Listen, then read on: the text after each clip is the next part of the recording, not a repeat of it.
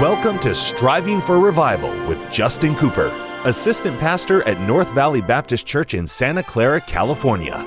This broadcast will challenge and encourage God's people to seek revival. We pray you'll be blessed as you listen to Striving for Revival. Welcome to the Striving for Revival radio broadcast. This is Pastor Justin Cooper coming today from the KNVBC studio at the North Valley Baptist Church here in Santa Clara, California.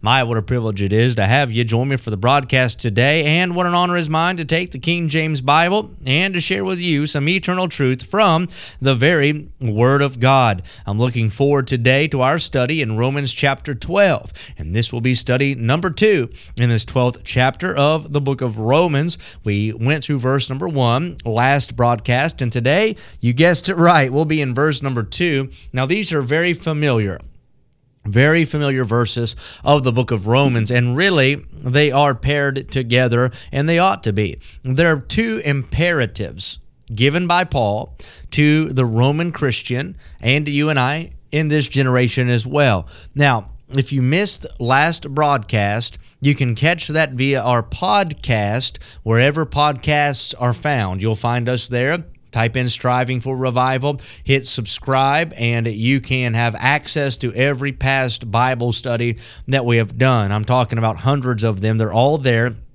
on the podcast. But if you missed, then you missed me saying Romans chapter 1 through chapter 11 were largely doctrinal in nature. Of course, there's exceptions, but largely, overwhelmingly, they were doctrinal in their nature.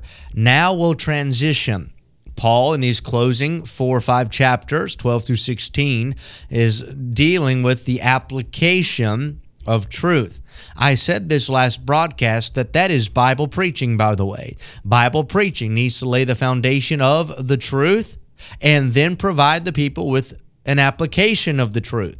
It's not just screaming information, transferring facts, but it is bringing to a decision.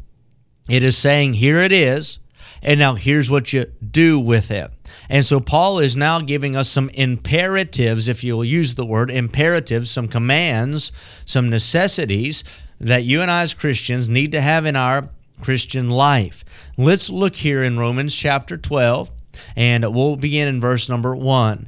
The Bible said, I beseech you therefore, brethren, by the mercies of God. So Paul is talking to saved people who have experienced, without question, God's mercy in their life. They've been born again. That you present your bodies a living sacrifice, holy, acceptable unto God, which is your reasonable service. We talked about that verse all of last Bible study or broadcast. God is asking us for our physical being. Because we've been saved, because of His grace, because, the word here, His mercy, Paul is saying, on the grounds of the goodness of God in your life, would you consider giving your life back to God?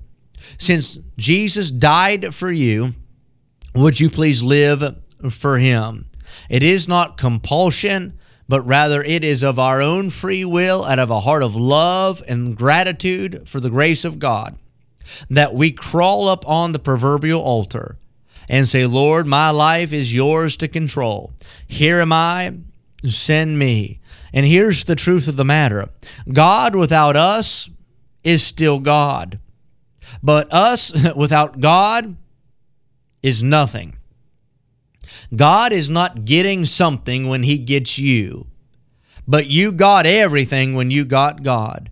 It is not an audacious thing for God to ask or for Paul to plead with these people that you would present your body to God. What is he saying? He's not saying, I'll give my life to the Lord now. That's kind of a cop-out, quote-unquote, my life. What does that mean, and when does it start, and what are you talking about?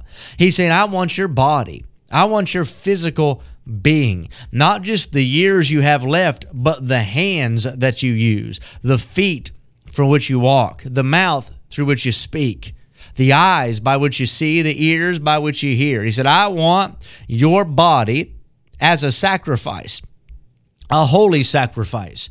This is reference back to the Old Testament system. Those sacrifices had to be spotless. He said a holy sacrifice. He said an acceptable sacrifice, which is your reasonable service. It's just reasonable. If God would gift us with salvation, we ought to gift God with our service. That word present in that phrase means to continually come and offer yourself to God. Every day that your feet touch carpet, you ought to say, Lord, this day's for you. My life is yours. You take me and use me. I yield to you. I crucify my flesh. I want to be filled with the Holy Spirit. I want to live a life that pleases you. So the imperative number one is this: present your body to God as a sacrifice for Him. But imperative number two would be this, verse 2, and be not conformed to this world, but be transformed by the renewing of your mind, that ye may prove what is that good and acceptable and perfect will of God. So here's another stiletto truth in Romans chapter 12. In verse number 1, we have the imperative, present yourself to God. Verse number 2, it's this: don't be conformed to this world. The word conformed means don't pattern yourself after this world. Don't fashion yourself after this world. Don't let this world fit you into its mold. That Bible verse blows out of the water 99% of what we have excuses for churches in our generation. There is no question and there is no denying that they are conformed to the world.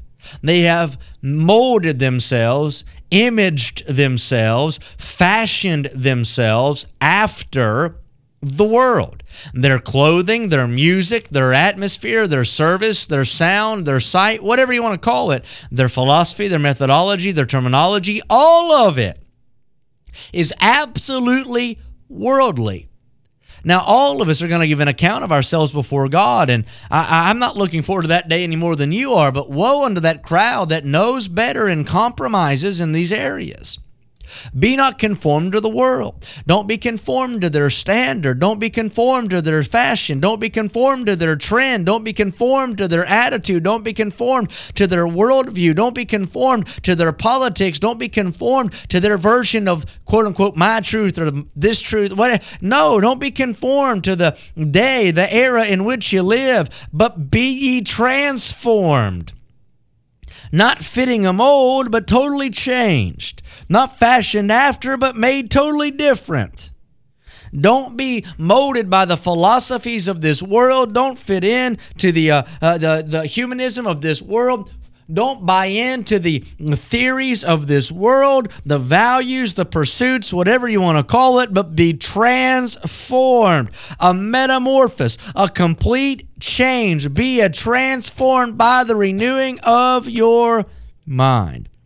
That word renewing has the sense of renovation, a complete change for the better. Renew your mind. We're commanded by God, once we're saved, we're commanded by God to let the mind of Christ dwell within us, to submit ourselves to the leading of the Holy Spirit.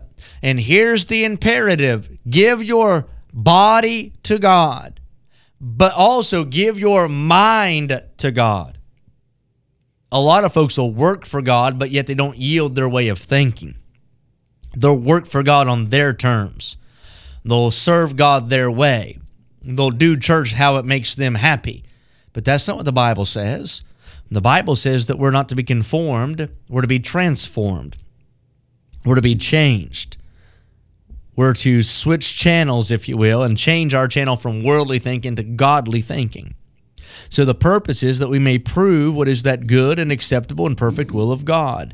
We're to analyze it. We're to determine it. We're to have discernment and find what God's will is for our life. How can He do that? With a renewed mind. You'll not do that with a carnal mind. You'll not find the will of God with a worldly mind. You'll not find the will of God with a lustful, sinful mind. But you've got to have a spiritual mind. There's the good will of God.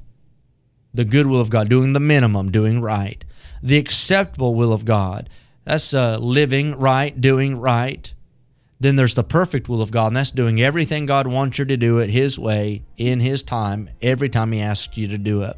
I want to be in the will of God for my life, and I know you want to be in the will of God for your life. So how can we get in the will of God? Number one, every day present yourself as a sacrifice. Every day, yield everything you have to God. Number two, don't be conformed to this world, but let your mind, the renewing of your mind, transform you. Switch channels, and you go with God. Until next time, pray for revival. Thank you for joining us today for Striving for Revival with Justin Cooper, Assistant Pastor at North Valley Baptist Church in Santa Clara, California. Listen at this time every weekday as we strive for revival.